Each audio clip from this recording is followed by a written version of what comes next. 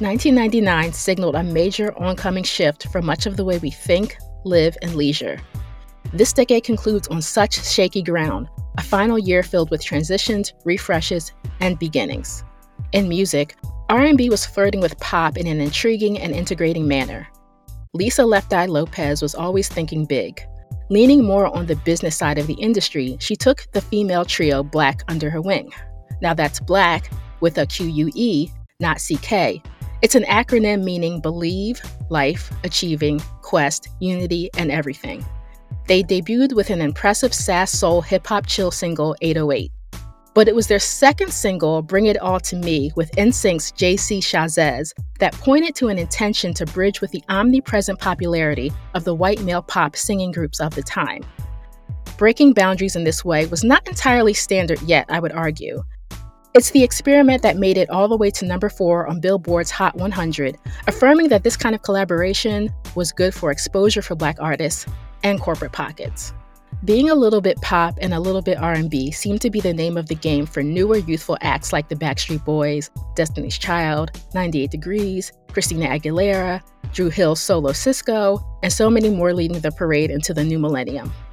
Where many of these lines are now so astronomically super blurred, many of the newer Black artists I was listening to in college couldn't possibly be contained by a genre when it came to their own musical expression. Sidebar. You can say Fiona Apple's album When the Pawn, even in its Carole King Tapestry successor style, has its own flavor of folk soul that goes back to the very roots of rhythm and blues. And it bears repeating that the vibe we call neo-soul was another assured presence as a refresh, encasing the Afrosonics from a time before Africans in America could even have access to an actual drum. Neo-soul put our roots in a blender and arranged it as a communal body of 21st century consciousness. The aptly named The Roots, although the essential hip-hop band, emphasis on band, this year released a critical darling single, You Got Me, off of their 4th album, Things Fall Apart, featuring smooth conversational rhymes from Tariq Black Thought Trotter, answered by Erykah Badu's bluesy sung chorus, co-written and originally recorded with the following year's neo-soul star Jill Scott. And even Rough Riders Eve added more of a feminine energy to this alt-rap love song about loyalty and reassurance. You Got Me moves the movement forward with a Grammy, so even more eyes were on the high potential of this building conglomerate of singers, poets, rappers, and instrumentalists, all under one groove of musicianship and Afrocentricity as a way of life, that piqued the interest of entities from Coca-Cola to The Gap. This was quite the shift from the uptown hip-hop soul that began to seem like a relic of the recent past at this point. Even Mary J. Blige's most popular number 1 single, Family Affair, in 2001, has likely had the most crossover appeal, even appearing in the film Undercover Brother with an awkward Chris Kattan dancing to it. Personally, with the classics always in my back pocket, I added the neo-soul and no-genre artists like Dwele and Jay Davy to my listening collection.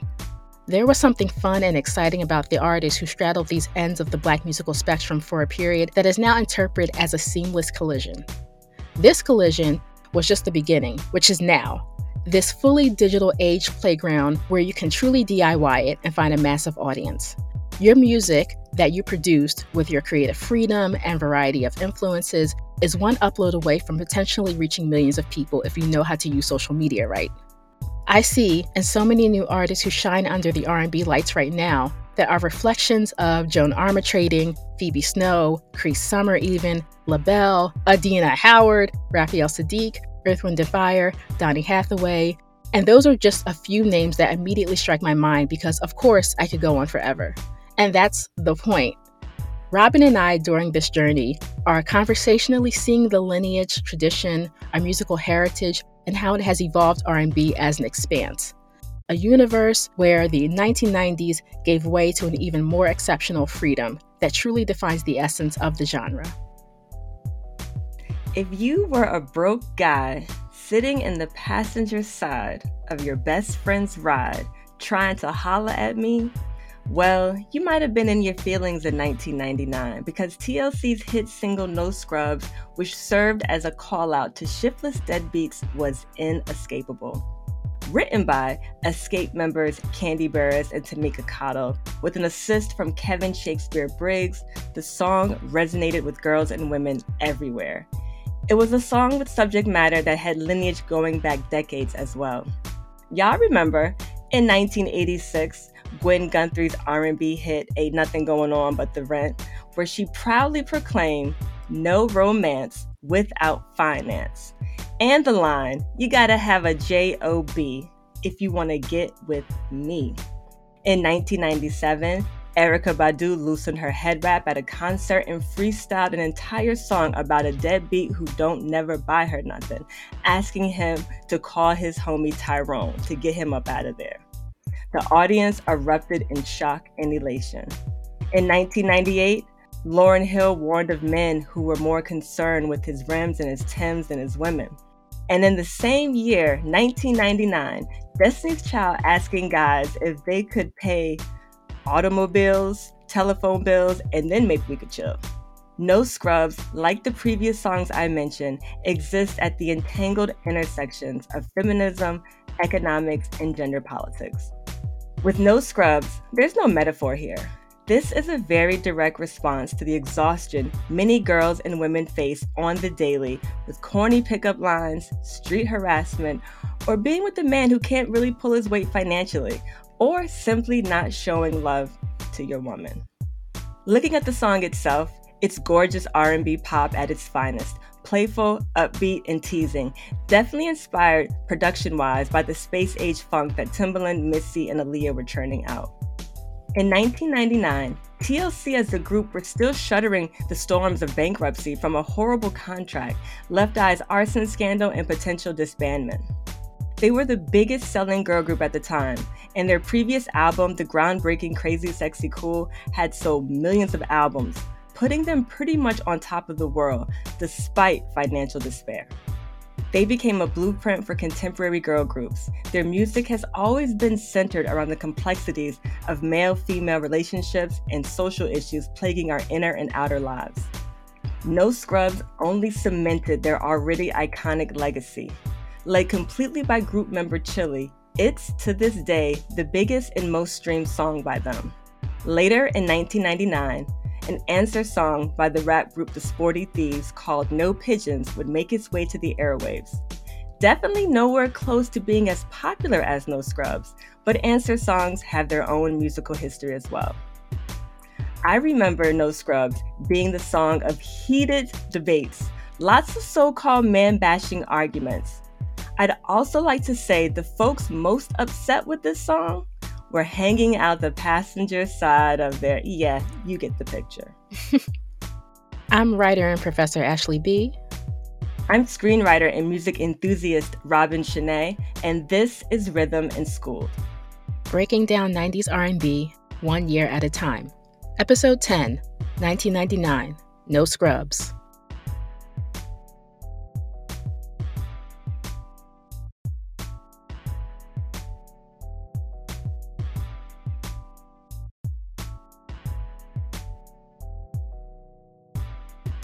Y'all remember that now iconic scene in the Black movie canon, Love and Basketball, where basketball player Monica, tormented over possibly losing the love of her life, Quincy, decides to challenge him to a one-on-one game to win his heart. As the game intensifies, we suddenly hear the oceanic, soulful vocals of Meshell Ndegeocello singing Fool of Me. A song of such agonized personal grief and emotional humiliation, you can easily sink within yourself just listening. A song that won't let you come up for air until it's over.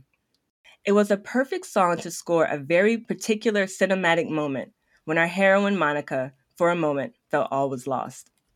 A year prior, in 1999, Fool of Me was recorded on the album Bitter, the third album by the virtuoso recording artist Meshell Ndegeocello, now hailed as a masterwork by many critics and her greatest artistic achievement.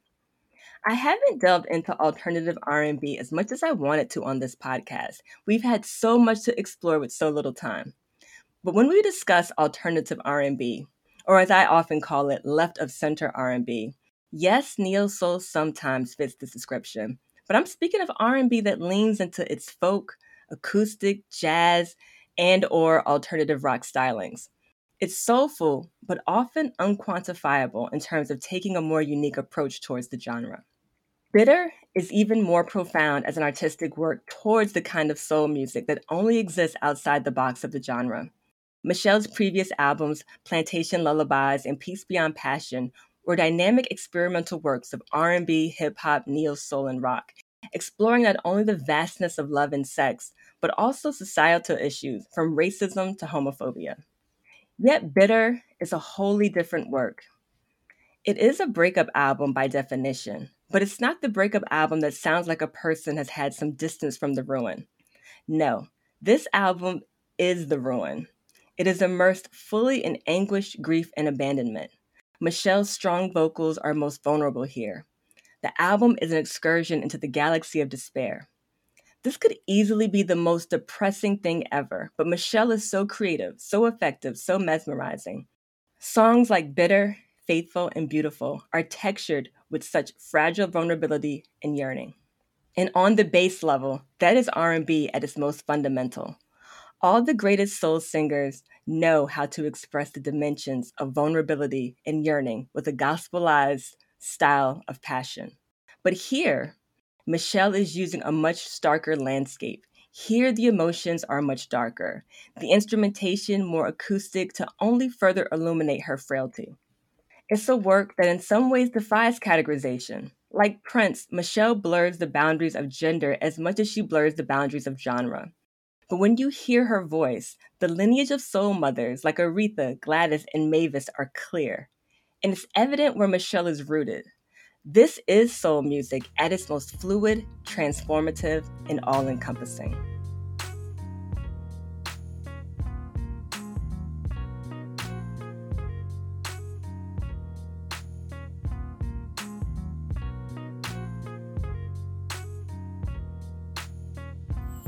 The end of an era.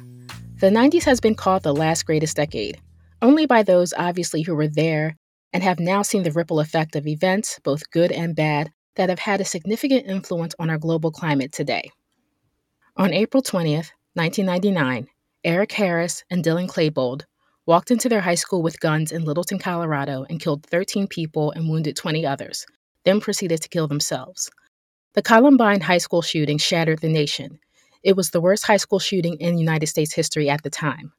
The two teens originally planned a bombing, investigators discovered, that could have potentially killed more people, but the bomb they left in the school failed to detonate. Many wanted something or someone to blame. From video games to Marilyn Manson, a discourse about bullying and the youth social caste system came under a microscope. It was a little unnerving attending an incredibly large high school with thousands of students from a massive variety of ethnic and cultural backgrounds. And it was common knowledge that a significant group of students weren't very accepting of that reality. One friend expressed being afraid to come to school the next day. We knew this wasn't some isolated incident, so many of us who were different stayed on alert. I even remember the zero tolerance policy and talks of the soon implemented shifts to standard uniform clothing for students. That happened after I graduated, thank goodness. More lawsuits transpired this year, including actor Dana Plato, most known for her role on Different Strokes, JFK Jr., the legendary singer-songwriter and composer Curtis Mayfield, and the prolific filmmaker Stanley Kubrick, responsible for some of the greatest films ever made, including 2001: A Space Odyssey, Full Metal Jacket, one of my favorites, and of course the horror masterpiece The Shining. Losses from the recent past were also celebrated. A moment I will never forget watching the 16th annual MTV Video Music Awards in 1999, Miss Valletta Wallace and Miss Afeni Shakur came together on the Metropolitan Opera House stage with Mama by Boyz II Men playing and Will Smith introducing the two as a prelude to the Best Rap Video Award.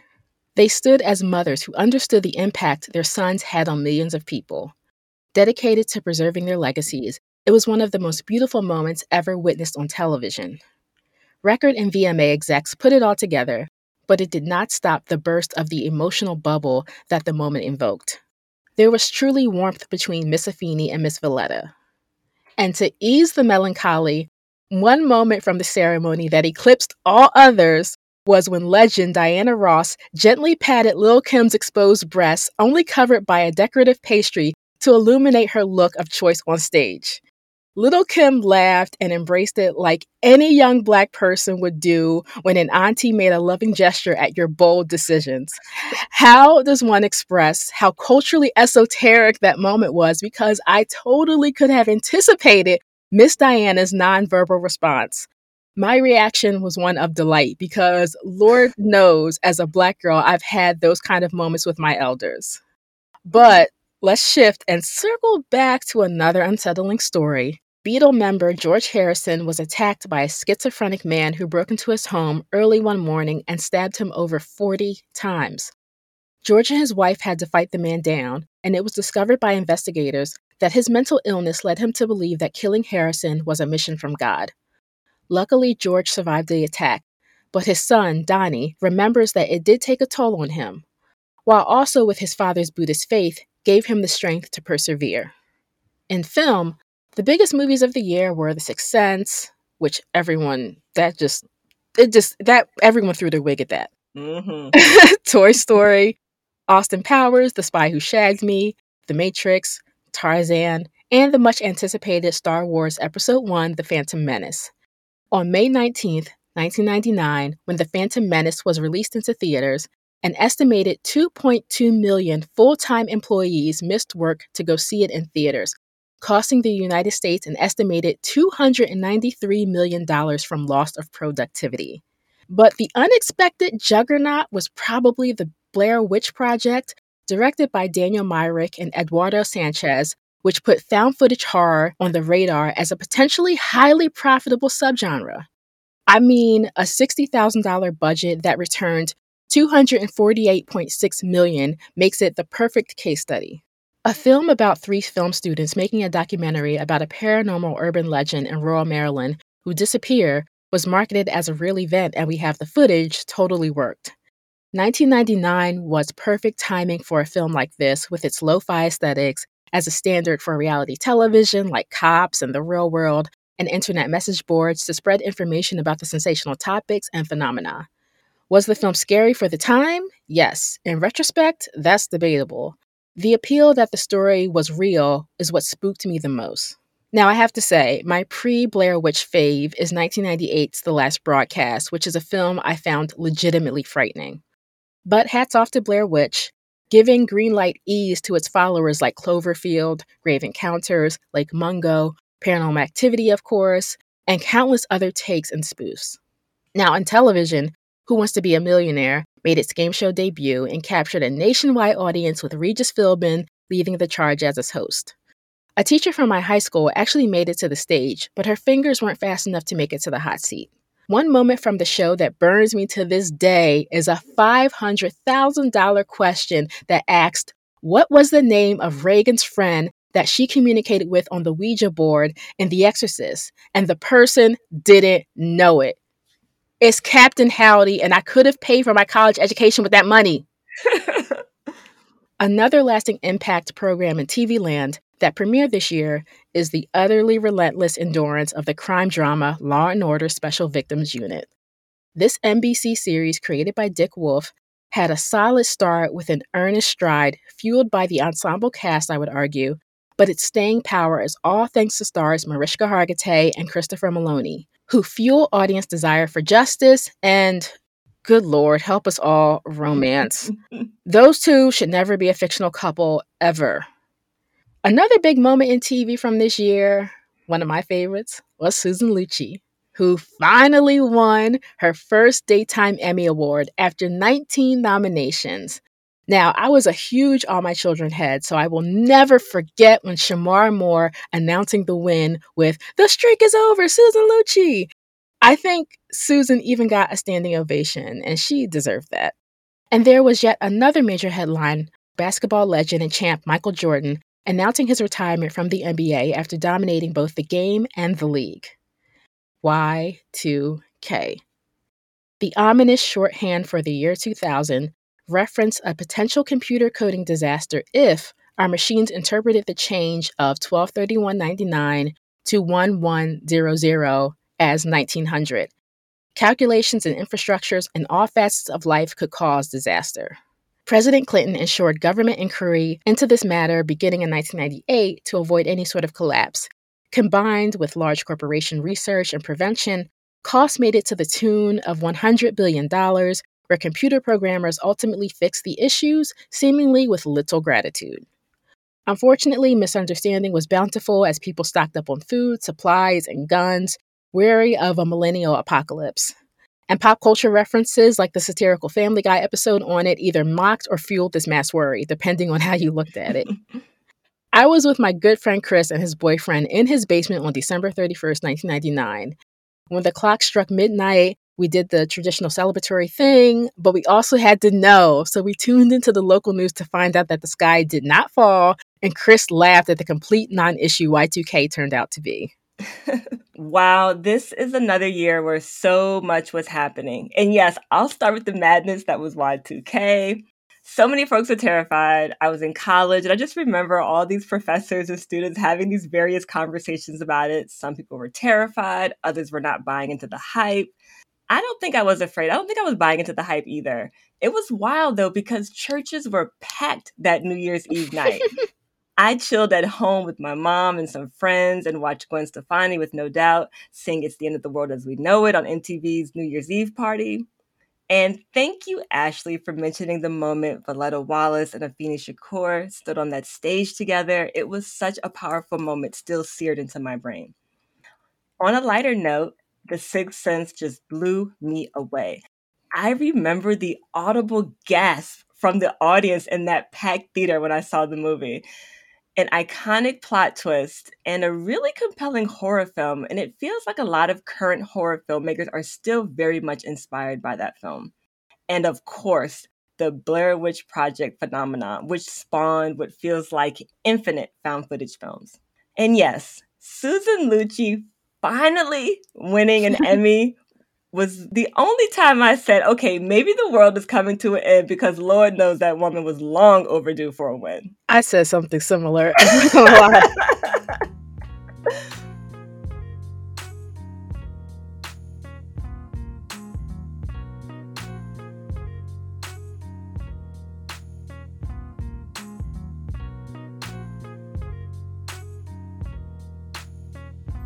And now for the top 20 R&B singles of 1999, according to Playback FM. Say My Name by Destiny's Child. See y'all in the deep dive segment where I get to discuss how much I love this song and how significant it is to pop music. No Scrubs by TLC. Bills, Bills, Bills by Destiny's Child. Heartbreak Hotel by Whitney Houston. Absolutely loved discussing this song in the previous episode. I really did. Heartbreaker by Mariah Carey. I really love the remix with Missy and Da Brat. You Know What's Up by Donnell Jones. Satisfy You by Puff Daddy featuring R. Kelly. Thank God I Found You by Mariah Carey. Another Mariah joint with a superior remix. That Make It Last Forever sample just took the song to another level. Fortunate by Maxwell. What's It Gonna Be by Busta Rhymes featuring Janet Jackson. Angel of Mine by Monica. Have You Ever by Brandy. My Love Is Your Love by Whitney Houston. Get It On Tonight by Montel Jordan. This is such a jam, a really, really dope party song. Where My Girls At by 702. Tell Me It's Real by Casey and JoJo. Wild Wild West by Will Smith. I Try by Macy Gray. We Can't Be Friends by Deborah Cox and RL. This was a fantastic duet song. I love the lyrics. And finally, rounding out the 20, we have Shantae's Got a Man by Shantae Moore. And when we talk about cold-blooded R&B songs, we got to mention this one. Shantae really said she doesn't care what your man is doing to you. She got a good man at home. This might even be her biggest hit. I'm really glad that No Scrubs was mentioned earlier because it really did need a layered opinion, articulated because of what it did culturally. I honestly feel the cultural conversation it started surpasses the song itself. Then Bills, Bills, Bills is a song I find myself singing along to whenever I hear it. It's incredibly catchy. It's not much of a replay song of mine, but I do appreciate it.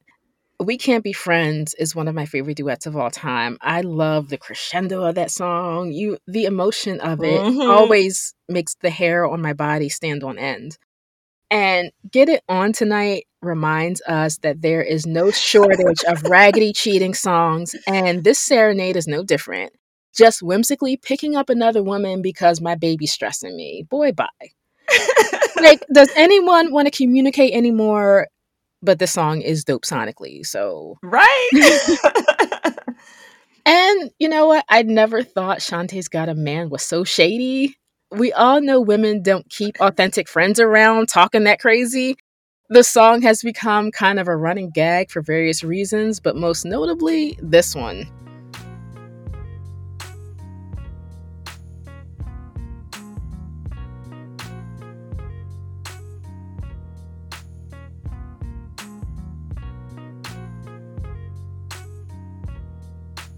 The 42nd Annual Grammy Awards were held on February 23, 2000 to celebrate music from 1999. The nominees for Best Rhythm and Blues Song of 1999 are It's Not Right, But It's Okay by Whitney Houston, No Scrubs by TLC, Heartbreak Hotel by Whitney Houston featuring Kelly Price and Faith Evans, Bills, Bills, Bills by Destiny's Child, and All That I Can Say by Mary J. Blige featuring Lauryn Hill. And the winner is No Scrubs by TLC. Again, the biggest song of the year won in regards to popularity and reach, but the quality was extremely high across the board for all. My favorite is All That I Can Say, personally. Nice. And yeah, this is another one where I would have been happy with any one of these songs winning. Really dope seeing this category filled with women. No Scrubs was huge and deserving.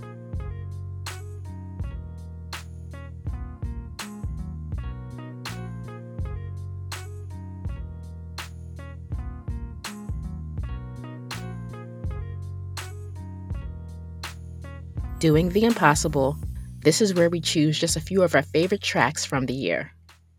So, for my first track, I chose Say My Name by Destiny's Child.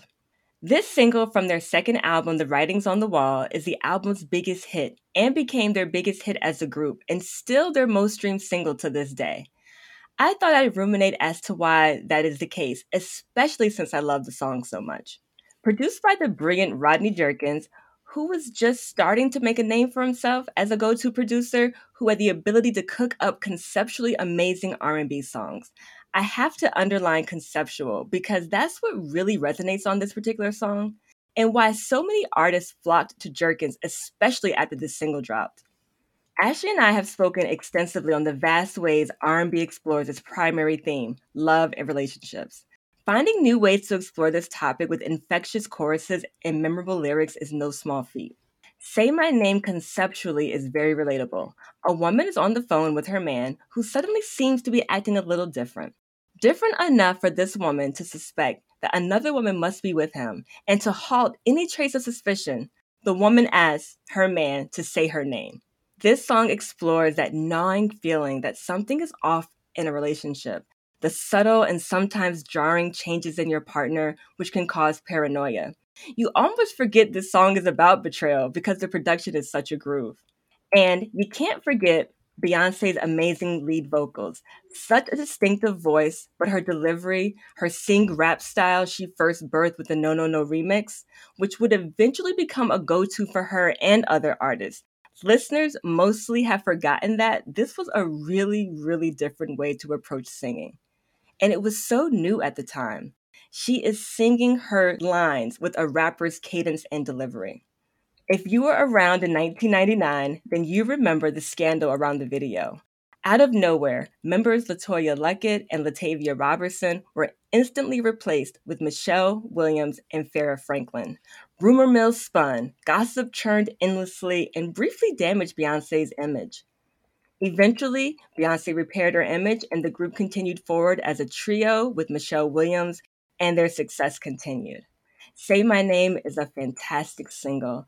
I love the texture of all the vocals and the arrangement, the dope production, and the relatable paranoia of relationship status uncertainty. I literally experienced this song during my first or second year of college, but that's another story for another time. Oh no. I do want to mention, I'm so glad you brought up the sing rap style. That's so interesting because, yeah, maybe it kind of started brewing around this time, and Beyonce was kind of a catalyst for what we see today in what is considered R&B. Mm-hmm. And I too relate to the feeling of being in a relationship and something feeling off. The Timbaland remix of this song holds something special too. It's the same concept with the flair of Tim and Static Major, more down tempo though than the original, and would be a great versus conversation when you listen to both back and back, like back to back. I mean, like so they're really I they're love that they're remix. both great songs, but that remix, ooh, Yes, no, you're right. The remix is really dope. yeah. So I'm sure my look of confusion was also priceless when I first saw the video because I'm young. So I'm just like, I have that. It's like that meme where that black girl, she kind of is just like looking into the void with her mouth open and her eyes are big. But again, that's a whole other conversation we don't have time for. My next pick is No More Rain in This Cloud by Angie Stone. I'm so excited to talk to y'all about Angie Stone. For those who don't know, Angie Stone started as a rapper, a member of the hip hop trio The Sequence in the late 70s. In the early 90s, she was a member of the alt R&B group Vertical Hold. Shout out to the song Seems You're Much Too Busy because I didn't get a chance to discuss it on the podcast, but it's a great song. But Angie Stone, as we know her today, broke through officially with this song, No More Rain, off her dazzling album, Black Diamond. The song beautifully samples Gladys Knight's Neither One of Us Wants to Be the First to Say Goodbye, a perfect sample based on the criteria of the single, where Angie is officially all cried out over a relationship and now she can see the sunshine. Truly love the lyrics, and Angie's vocals here are strong yet restrained and so soulful, reminiscent of 60s and 70s soul.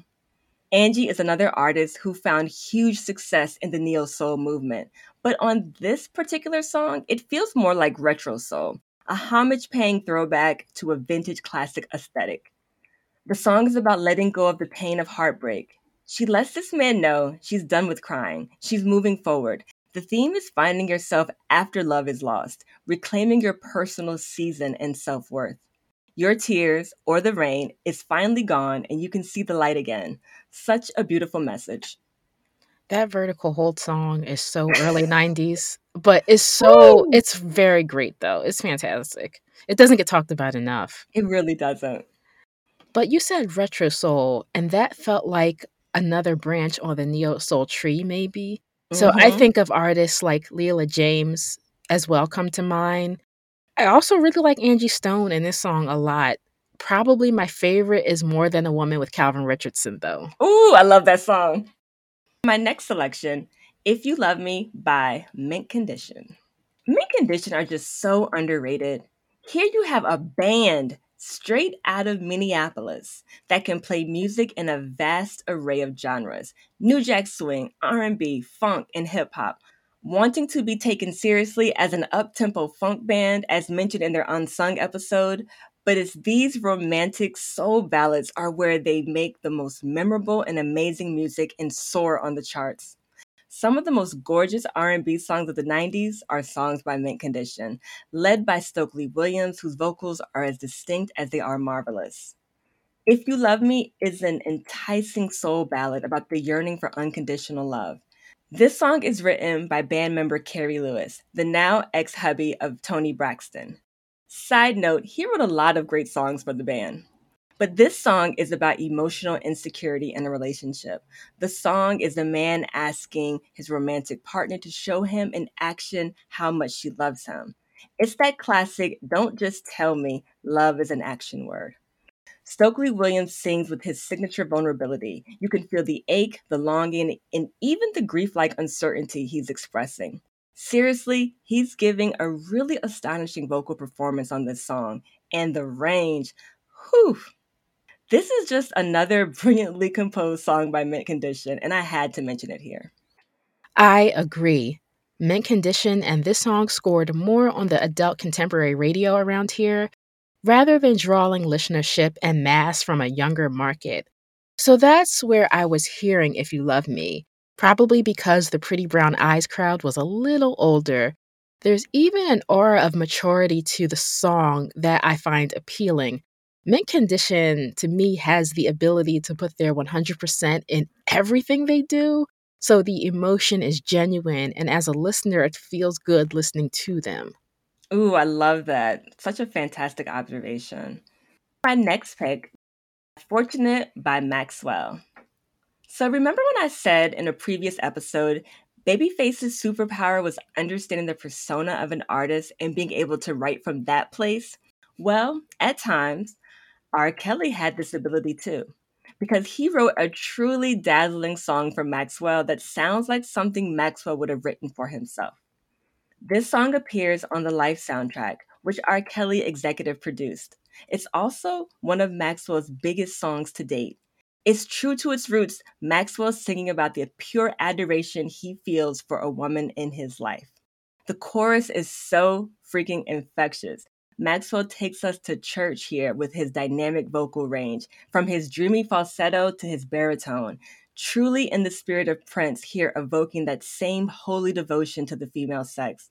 It's a lush, immersive song where Maxwell just drowns us in his cosmic soul. And y'all, those ad-libs, truly a masterclass right here. Every time that beat drops on this song, it's like the first time I've ever heard it. I can Yes. listen to this song over and over and over and over again. I don't think I will ever get enough of Fortunate. It feels so authentically Maxwell. This is my favorite single from this year, probably. Nice, nice. Finally, Faded Pictures by Case and Joe. This single appears on the Rush Hour soundtrack, and I gotta say, I love a great R&B duet. Case and Joe are perfectly matched here as two men trying to grasp a woman haunted by her past. As a writer myself, I've become just as obsessed with the lyrics of a song as the vocals and production.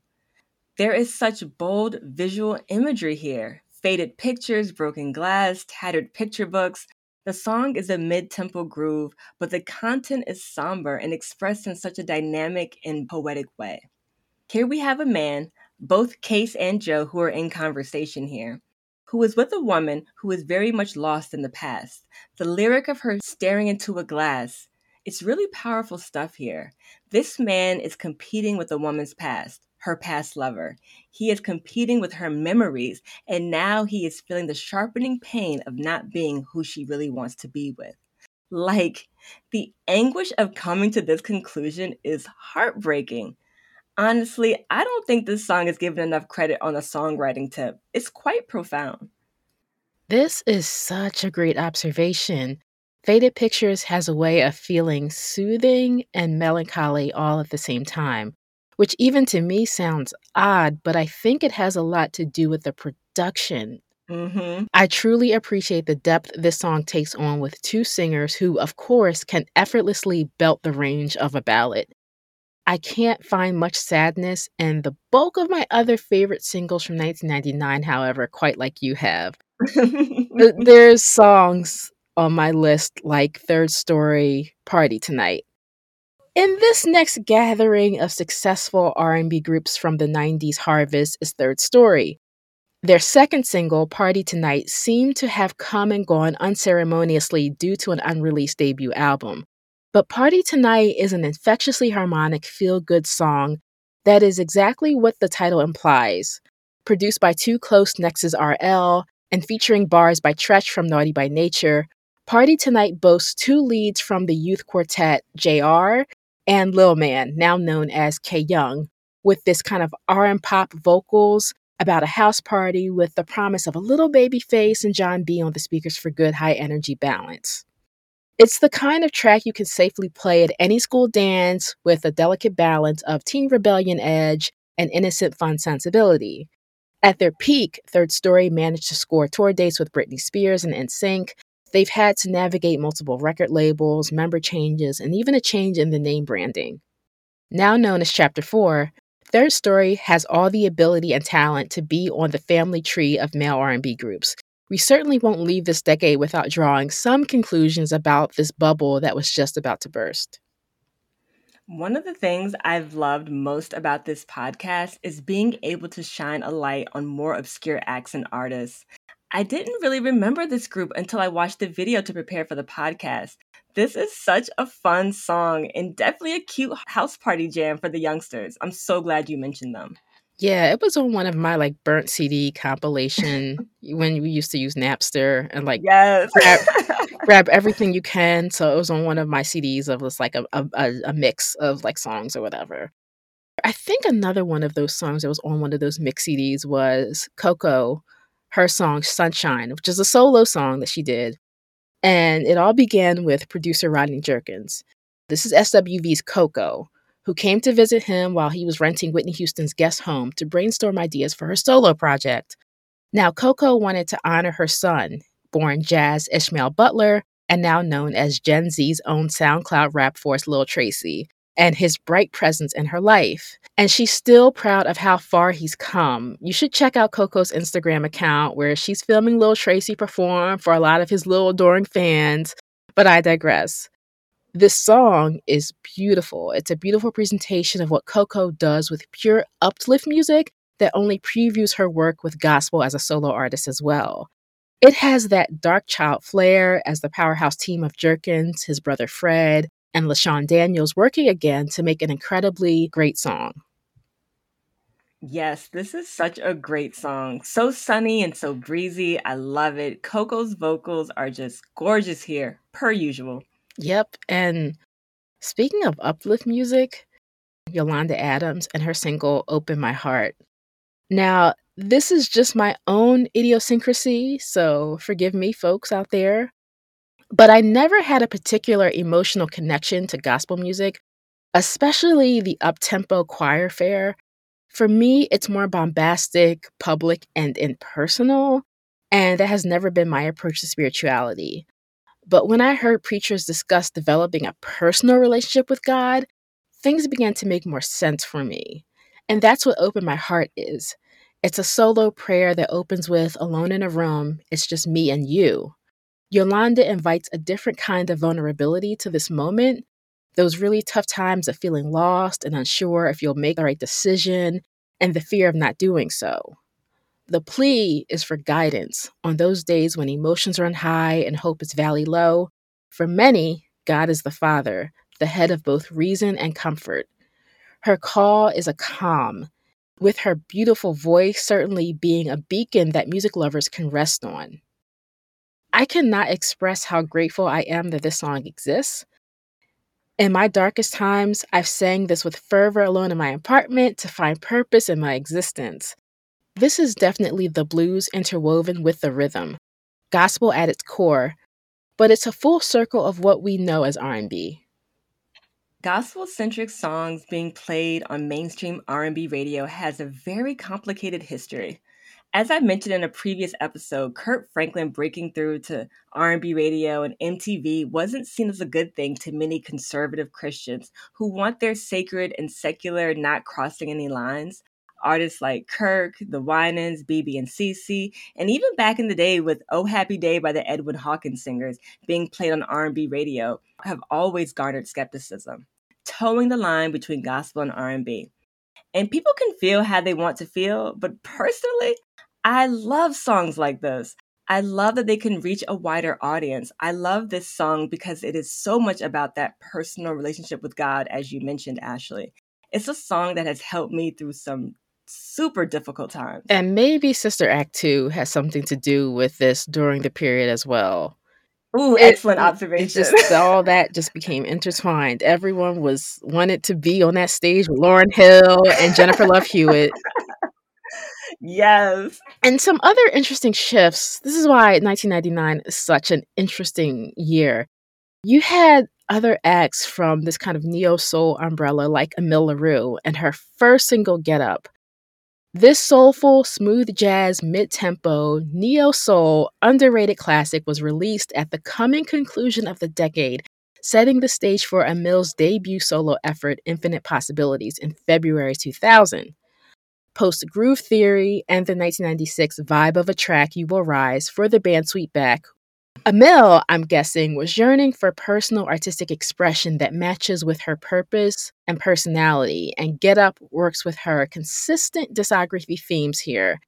She's critiquing capitalism, but even though 9 to 5s can get us down, we can always get up, as she questions. A consistent collaborator with her husband, Emil also sharing a co-writing and producing credit with him, Get Up as a premiere brings out Emil's mellow vocal range even more with direct lyrical consciousness wrapped in the tradition of scatting. As the neo-soul movement was gaining more of a presence in the mainstream, Emil arguably was a more grounded presence. Even though Get Up only peaked at 97 on Billboard's Hot 100 and is her only charting song as a solo artist, which is a crime, there's a fervent fan base that bumps her body of work on a regular. This includes me. You should really check out her body of work. It's fantastic. Also, sidebar, fun fact, the Roots' Questlove took Emil LaRue to his prom at Philadelphia's answer to LaGuardia High School, whom some call the Fame School. Ooh, that's a great fun fact. And yes, I love this song. I love the mellow jazz vibe and her vocals on this. It's a song I played a lot to help me get my day started. She's such an underrated artist, and her Infinite Possibilities album is excellent. I love the neo soul movement for its vast range of the forerunners, the people who branched out in popularity, but then you had these other people who are still working artists to this day. But their stuff is just as good, if arguably not better, than the more popular people that people know. That's such a great observation. I mean, yeah, because this whole album is like the chill, radiant, and fly misfit album. That's what you gotta listen. That's what I love about Emil. And bringing it full circle, I should say, to my fifth choice, it's going to be the plethora of honorable mentions because one, there is more than ever, and two, to avoid rehashing similar conversations we've had before. You've heard our sales pitches, folks. Now just take our words for it. Like Whitney Houston's It's Not Right, But It's Okay. Let me just say, Robin did that when she discussed this era. Whitney, I cannot top that. And 1999 R&B songstresses were certainly fed all the way up with the raggedy section of the opposite sex. And this song, along with the music video, encapsulates this so perfectly. First of all, let me just LOL at the raggedy section of the opposite sex. Hey. Why is that so funny? All right. Yes, this song is so in line with this moment of Black women who were having an R&B like TLC with no scrubs. We were calling out the nonsense. What I love most about this song is that Whitney showed us that she was a genius of mathematics. Y'all know the lyrics. If 6 of y'all went out, then 4 of you are really cheap because only 2 of you had dinner. I found your credit card receipt. You can't argue with the math. I wonder if math teachers have applied this as a lesson to get struggling students interested or at least to pass the subject. Because this, if I had something like this in my math class, maybe I would have done better in the subject. Right. I also really loved songs like Get Involved by Raphael Saadiq featuring Q-Tip. This is the hip-hop spiced side of the dawning of the neo-soul movement. Saadiq is truly irresistible, singing about bringing a little happiness into a dark-skinned girl with pretty cornrows' life. I love the video too. It's so cute. Case, Happily Ever After. And then there's So Anxious by Ginuwine, where Timbaland, Static, and the Super Friends do it again. Still in his Don Juan bag, Ginuwine croons an incredibly sexy song that makes you feel like you're the only woman in the world, and he's talking about you, if that's your thing, of course. You Know What's Up by Donell Jones featuring Left Eye. Can I say that Left Eye makes this song? She does not get enough credit for her lyricism. She is the godmother to rappers like Jean Grae and Rhapsody with her wordplay. This is one of the best features ever. Donell Jones is doing the typical Loverboy stylings that are fine and catchy, but balancing this heteronormative masculinity is so refreshing. Yes, Left Eye's verse on this track is amazing, and it truly makes the song for me too. And you're so right, she doesn't get enough credit as a lyricist. This was one of those songs that would randomly get stuck in my head because it's such an infectious groove. I love it. It's that LaFace effect, man. It's all it is. Also, I love songs like All on My Grill by Missy Elliott, Almost Doesn't Count by Brandy. This song by Brandy, I love the layers of the lyrics and the way Brandy delivers them with such earnest sincerity. She's talking about no more half-assed love. And what this song kind of implies is it implies it in such a shady and dignified manner with guitars and mellowness accompanying it. I really like that. There's Everything is Everything by Lauryn Hill. More powerful than two Cleopatras. Come on. What are you going to do with that? Here's Lauryn continuing her imprint of infectious and uplifting music.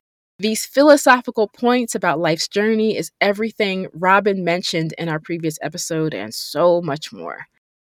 We got to bring it back from a time past in the decade with Shanice's new single, When I Close My Eyes.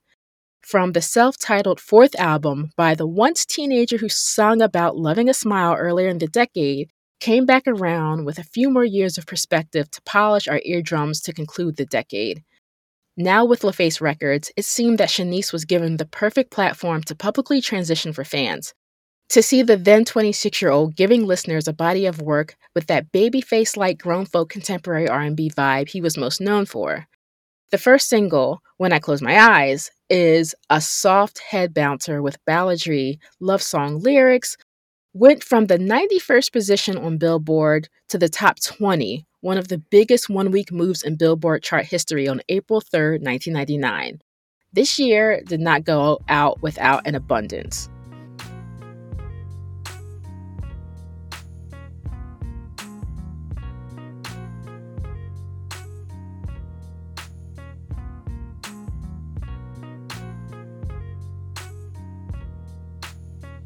School is in session.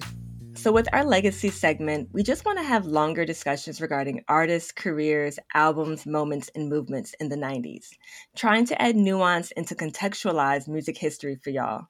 Because this music history is massive and we can't dismiss it. Let's embrace it and all the complexities that come with it. The 90s is the last decade for the endless, vast array of R&B groups, male and female. Just think about everything you've heard on our podcast. The overwhelming ocean of male R&B groups from Boyz II Men, Jodeci, Silk, to one-hit wonders galore like UNV, Low Key, and Portrait. The endless sea of girl groups, TLC, En Vogue, SWV, Total, to name a few. It was such a gloriously fruitful time to be in an R&B group, but that changed. And I'm not saying that a sprinkling of R&B groups didn't emerge or continue into the 2000s, B2K, Destiny's Child, 3LW, to name a few, but that's just it. It was just a sprinkle. By the 2010s, that sprinkle was basically non-existent. And today, in 2023, R&B groups have totally faded from charts and in popularity.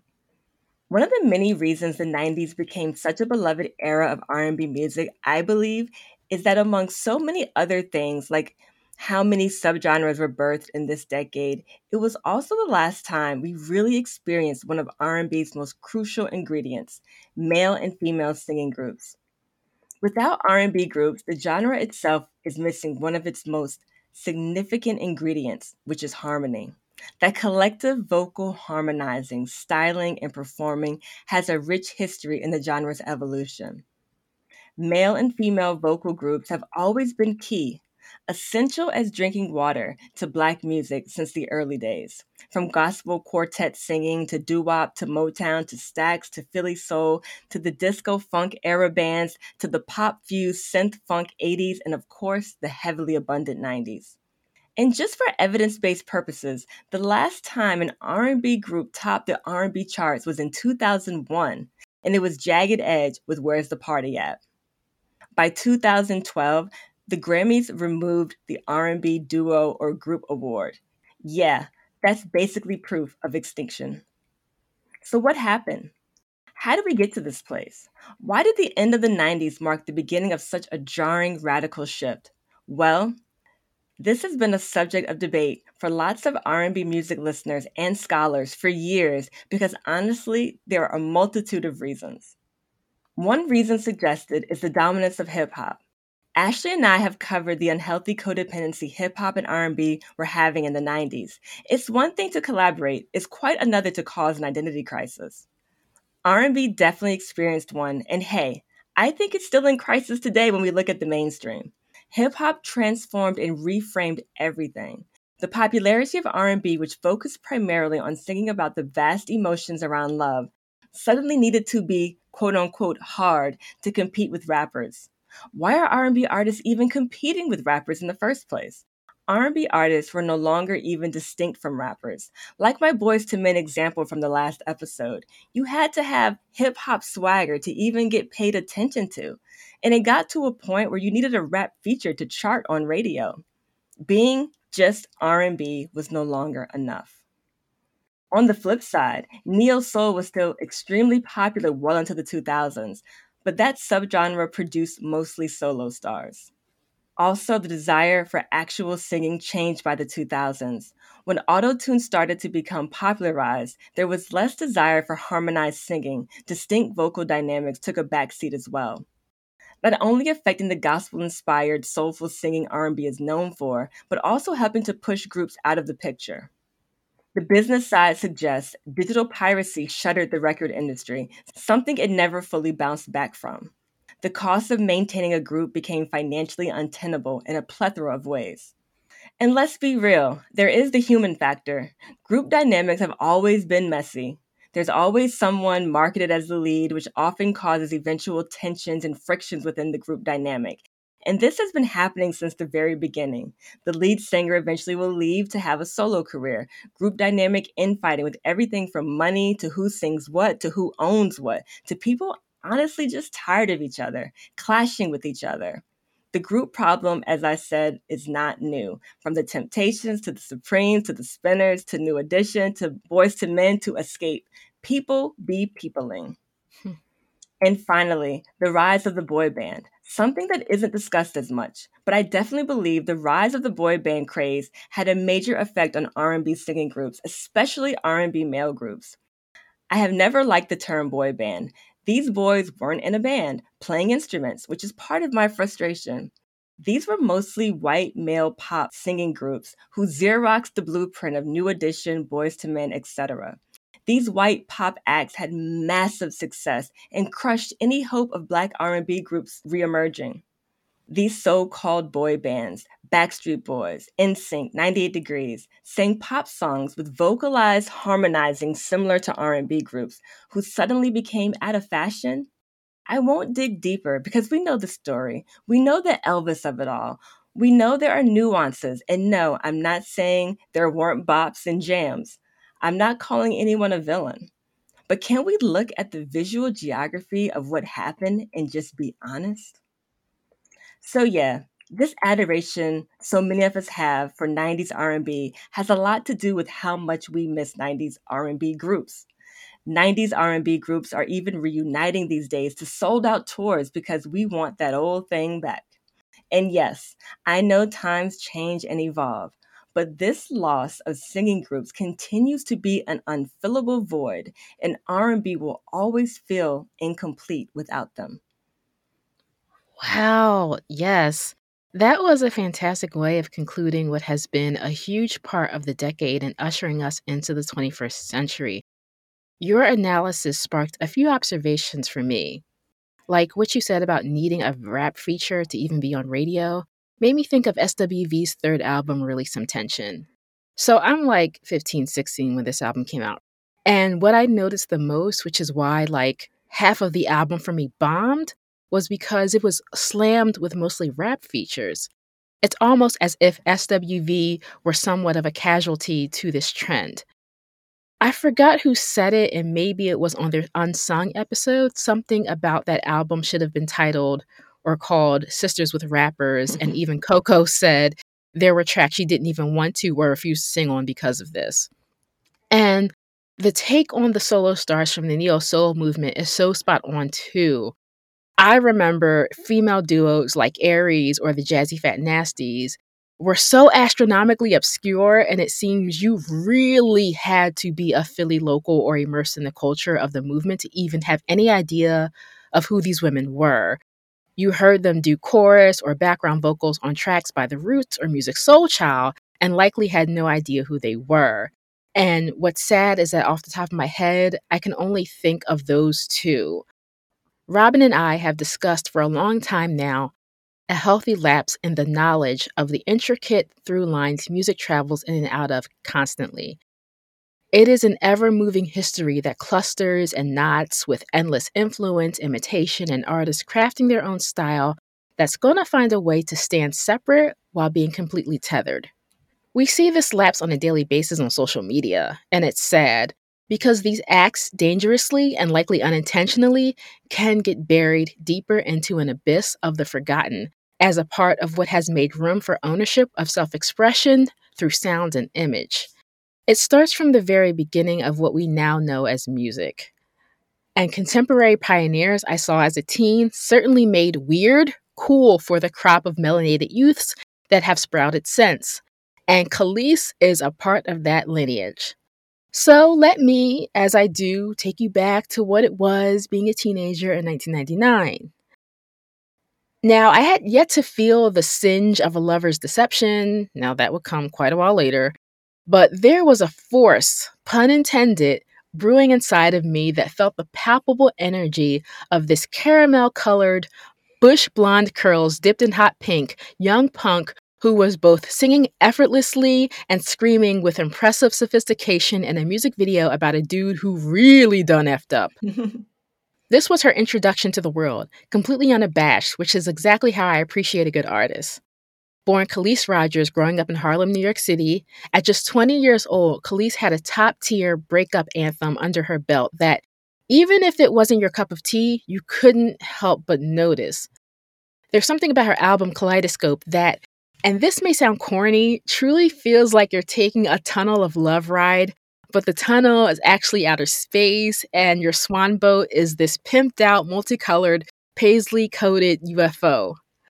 From previous discussions about what the future and the now of what R&B looks like, Neptune's producers Chad Hugo and Pharrell Williams simply joined the marathon on December 7th, 1999, most momentously with Kaleidoscope. It was never quite an R&B album, and Kelis was never confident with the soul R&B label for herself, but you can't deny its subtle influences. It was a mix of a little bit of everything, including hip-hop, funk, smooth jazz, and experimental 70s acid soul from the past while being aggressively forward. Chad and Pharrell had been producing music for themselves and others since about 1991 for folks like Mary J. Blige, Blackstreet, SWV, Jay-Z, and Mase. But Kelis's debut was their first full project for another artist. The duo took what was already out there in regards to Timbaland and Rodney Jerkins and leveled up to galaxies even farther away with their own drum and bass motif that depended on simultaneously ascendant, haunting, otherworldly, and melancholy melodies, accentuated by more original beeps and blips that truly were cohesions that I don't think we heard prior. Each track is its own story. Her songs are about any aspect of love, relationships, and uplift, and they have this kind of bombastic, cinematic quality.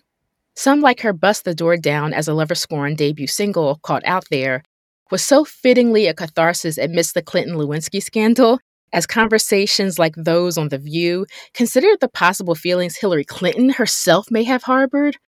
My favorite track, Mafia, featuring rapper Marquis, about undying loyalty in the face of legal adversity, sealed with Corleone kisses. Good Stuff, featuring Pusha T, asserting that she's the one for a ladies' man because of her extraordinary aura. And the gothic Get Along With You lends itself to her vulnerable standards, choosing peace and connection over material possessions. Suspension is another great track that arranges space metaphors with the good way love can make us feel. And think of her track Ghetto Children as a B-side to Lauryn Hill's Doo Wop That Thing that lends an extra mile to encouragement over critique. The thread woven to gel this body of work into a space ride fueled with eccentricity is that psychedelic star funk Neptune's production that arguably sealed their mainstay and their in-demand status as music producers. The entire album is, again, one where there isn't a weak track to be found. Kelis's raspy tune has a vibrant quality that harkens back to the most unsung of female funk singers of the past.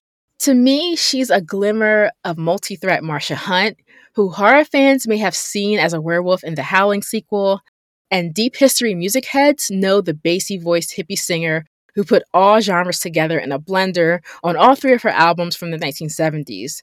during which she gave birth to and was raising Rolling Stones frontman Mick Jagger's daughter, Karis. Kaleidoscope made a few waves in the US, reaching 144 on Billboard's 200, far from a runaway success, but undoubtedly a blueprint for more successful and embraced artists in the US that have followed Kelis's template. Unsurprisingly, the album went gold in the UK, as audiences there have been known to crave out-of-the-box sound to personas on their Black artists a little bit more, generally speaking. Kelis is not the kind of artist who fawns on her work or dwells in the past, unless she has a strong conviction to rehash the wrongs of the business and personal matters. Which is a great reminder that art is about how we as consumers see and feel its value in our own lives. She's now producing music on her own terms while balancing motherhood, a farm, and a food-based business. Just listening to her 2014 album Food clearly demonstrates that she's not lost her touch. Her demands and honesty about her life, career, and music since we stepped into a new millennium shows she hasn't wavered on her true outspoken self. Still holding a little punk ethos, but now a woman with age and experience, she remains the presence we have to take notice of whenever she's present. As I always say, I really love the way you unpack these albums and provide so much history, texture, and dimensions to your analysis. This album felt like a solve for those of us who are seeking a more left-of-center R&B sound. I love R&B and the vastness of all the genre has to offer. I think alternative R&B is a loose-fitting label for what Kelis and others were doing with the sound. Clearly, the roots of the genre are here, but the artists are playing with the content, the sound, the influences, and pushing and reshaping what R&B can be. When I first heard this album, I immediately thought of Joy, an incredible alt R&B artist who has flown under the radar. Kaleidoscope is a really great album that feels exciting to listen to even today, as I did when I first purchased it. The Neptunes were really forward-thinking in their approach to music in general, and R&B specifically. This album almost feels magical. And yeah, Kelis would move on to major pop success with Milkshake and Bossy, but this album was that initial spark, that path forward in the sound of progressive R&B.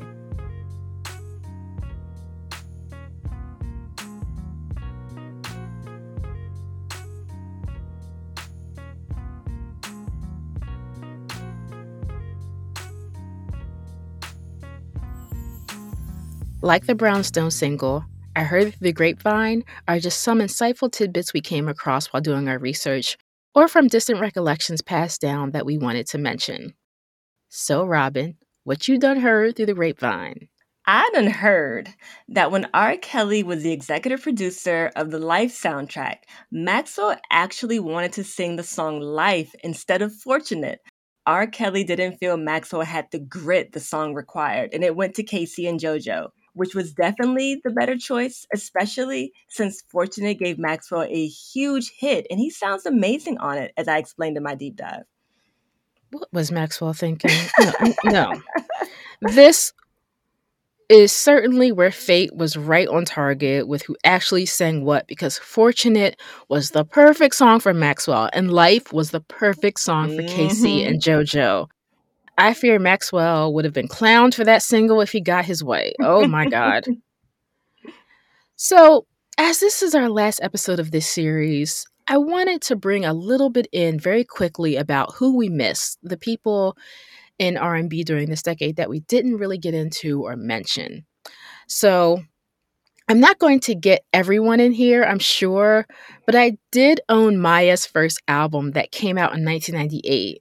She was another teen starlet who had the very high school drama music video and song Moving On with rapper Silk the Shocker, leaning right into that questionable maturity elevation with a line like, "Whose draws are these?" You know, I wear a size 4. Okay. The whole album is so very 90s and a great listen. It also had producers and songwriters like Missy on it as well. She's writing that R&B teen pop of the time. Also, Xscape's third album, Traces of My Lipstick, had a great single, Softest Place on Earth. It's low-grade raunch, but it's a really great song. That was released in 1998 as well. I mean, and I have to, these last two, I have to, these are my heart in the decade. These are R&B adjacent, or these are Black artists. So Alternative R&B or EDM funk collective Jamiroquai created great music all throughout the decade. This is some smooth stuff. Mhm. I just recently saw a documentary about Tyler, the Creator, and how he was a big fan of Jamiroquai growing up as well. And again, it really fueled his inspiration for being who he was, just being authentically who he is Mm. publicly and as a creator of music. And I really appreciated that. And I have to shout out, if I said Fiona Apple in this episode, I have to shout out Alana Davis. Her father was, I believe, a jazz musician. Father's black, mom's white. But in 1997, she was still more folk rock, but it was that first album, Blame It On Me, was the bluesiest, most Mhm. soulful album probably I've ever heard. It's very Joan Armatrading for a newer generation. It's one of my top 3 albums of the decade. Yes, all these artists you have mentioned, but I also want to just give a shout out to the brand new heavies, Joy, Vertical Hold, who I would have loved to talk more extensively about, as well as H-Town, Johnny Gill, and Cut Close. Oh my goodness, yes. There's so many. We couldn't have done everything. We tried. And yeah. And this was our look back on 1999 and the conclusion of this series. We want to thank everyone for taking this journey with us and continue to visit rhythmschoolpodcast.com for our archive of shows, notes, and references for your own independent schooling. You can still email us, the 411 at rhythmschoolpodcast.com, if you want to reach out and connect. We are thinking about doing more episodes because we love talking about music so much. There's so much more to explore. And also follow the podcast on Instagram at rhythm_and_schooled. Again, like, share, please spread the word to anyone who may be interested. And be sure to listen to this podcast on Spotify, Apple, Amazon Music, Stitcher, Pandora, iHeartRadio, and now on YouTube at Rhythm School Podcast as well. And to hear curated mixtapes for each episode, find them exclusively on Spotify. I don't know what to say to end this. I think that's great. You really said it in that part where you're saying thank you. Yeah. I mean, that's yeah. Okay.